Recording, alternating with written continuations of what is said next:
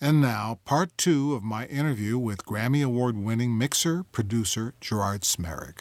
And so we get a call, Seeger and Punch want to come in. They want to come in and check the place out. So they come in, they sit down, listen to the monitors, talk with me. The meeting goes well, Punch calls back. They book a couple of months, I can't remember exactly how long, maybe longer. Bob's going to do a record, and Bob's at the top of his game at this point. He is the guy. And so I'm like, oh, thank God, this is going to be great. They're bringing in Bill Szymczyk is going to do the session. Bill Szymczyk is the producer of the Eagles, of all the Eagles material. And I'm going to be the assistant. Session starts, Bill can't, he's late. He sent his right hand man. The session starts, we get into about the third day. This guy and Bob don't hit it off. The guy's a bit out of control, he's a bit of a cowboy, and gets fired. They cancel all the time. They're pulling all the gear out, and I'm like, oh. But a few days later, they come back. Punch comes back in. He says, keep it really simple. Do you think you can handle this until Bill can come? And of course, I said yes. Bob and I hit it off extremely well. Those two, I will call them my mentors more than anyone else. But Punch and Bob were very patient with me. They were very patient with the situation, and we hit it off really well. One of the nights, I have to tell Bob I have to leave because we have a bar gig. I say, hey, guys, you would have to quit around 8 o'clock tonight because I have a gig. And Bob, Bob was very cool. He was like, oh, cool, man. Where's it at? And Punch just kind of gives you that, when he gives you that squinty eye look, you're in trouble. And so after Bob leaves, Punch walks out with him, then Punch comes, there's a knock on the door. Punch comes back in and goes, what are you doing? What do you mean? And he goes, I should probably stop effing around. Stop effing around. You can do this. Not a lot of people can do this. You need to, do the right thing here. Stop effing around. And then he walked out the door. And that was that was all he said. But So did you stop effing around? Well. Oh boy. I realized with Bob, here's this guy coming in with these songs. He would come in, he might want to hear a new song, and he'd sit down at the piano or he'd pick up his guitar and and he would start to play something. He'd sing a verse and he'd mumble this and he'd go, oh, I ain't got all the parts, but what do you think? You think we should record it, And it would be like, Roll Me Away. Yeah, Bob, let's record this. We should set up. Let's get a rhythm track down so you can finish it. Of course, I didn't know Bob like you knew Bob, but later in the years, as he's also come over here to our studio to record, I got a feel for his personality to find that he's totally humility. Bob is awesome. He's definitely a salt of the earth guy. And I certainly relate to that. But I'm looking at this guy, and it's like I know what he's thinking.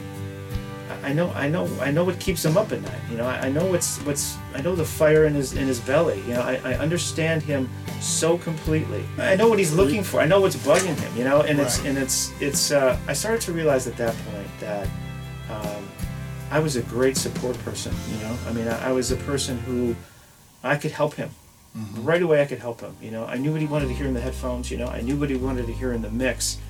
When someone would say, and I started to realize these things, and this is what Punch was alluding to, someone would say, well, this isn't sounding right, or we need to, whatever the mood that they were trying to do, and I could sit down and I would go, well, okay, well, how about this? And they would go, yeah, and I never thought anything of it. I thought, well, that's, something that was easy for me to do. I didn't realize it was something hard or even it was something special.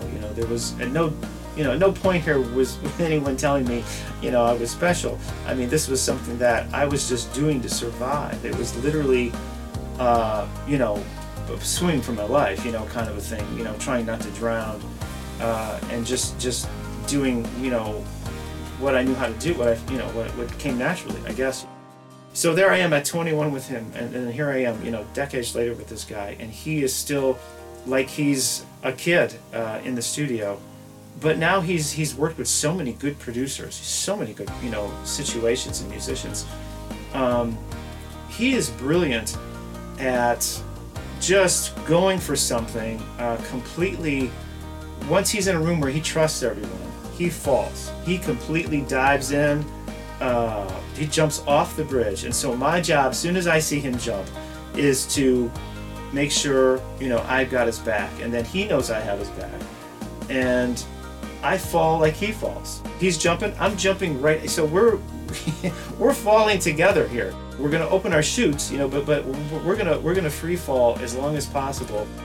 I have to be egoless in this. There can be no ego from me, because this is not my wedding. You know what I mean? This is not my. I'm just I'm the waiter at the wedding, or I'm the band at the wedding. This is not my wedding.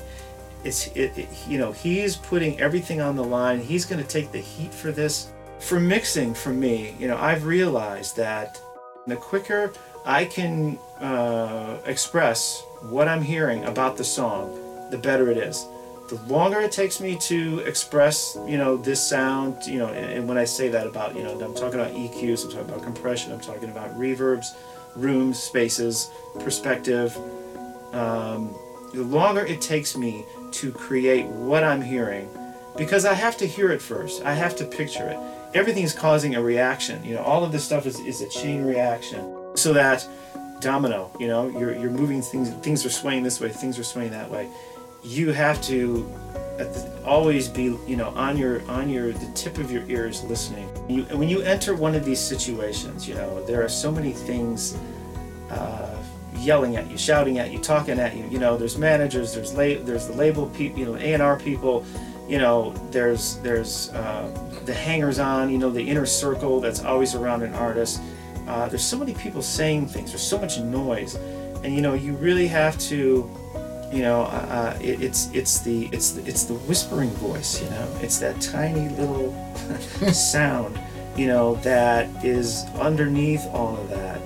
That you have to really tune into, and you have to watch, and you have to listen, and the song, the lyric, everything will speak to you.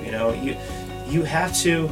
I mean, I will sit down at the board and I'll listen to some. Okay, well, I'm going to do this to this. I'm going to do that. I'm going to fix this bridge, or I'm going to fix this chorus, and it's not me. It's not about me. It's what the song will allow me to do.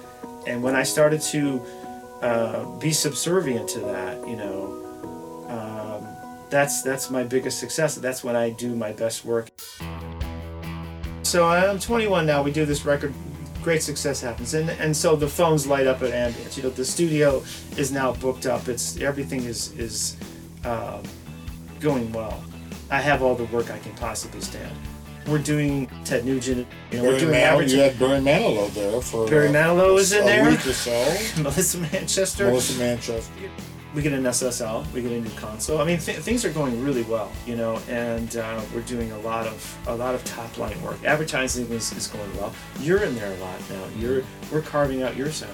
The jingle sessions we were doing at the time also were big productions. There were rhythm sections at 9 in the morning, a full rhythm section, and then horns, strings and horns, and whatever. Vocals, or Jack would go to Chicago and do vocals, fly back, and later in the afternoon come back, 4 hours later with all these vocals. Tune in next week for the conclusion of my interview with This was a 12, 14-hour day of doing a complete 60-second jingle, and then cut downs and mix and all with live instruments. Which again, because the jingle business, when you think about what it is, it hits so many different genres of different kinds of music. So now this adds on to your catalog of all the kinds of things that you're doing. And I'm saying all this because it's a fascinating road where you're learning from here and here and here, and this is how it happens, okay?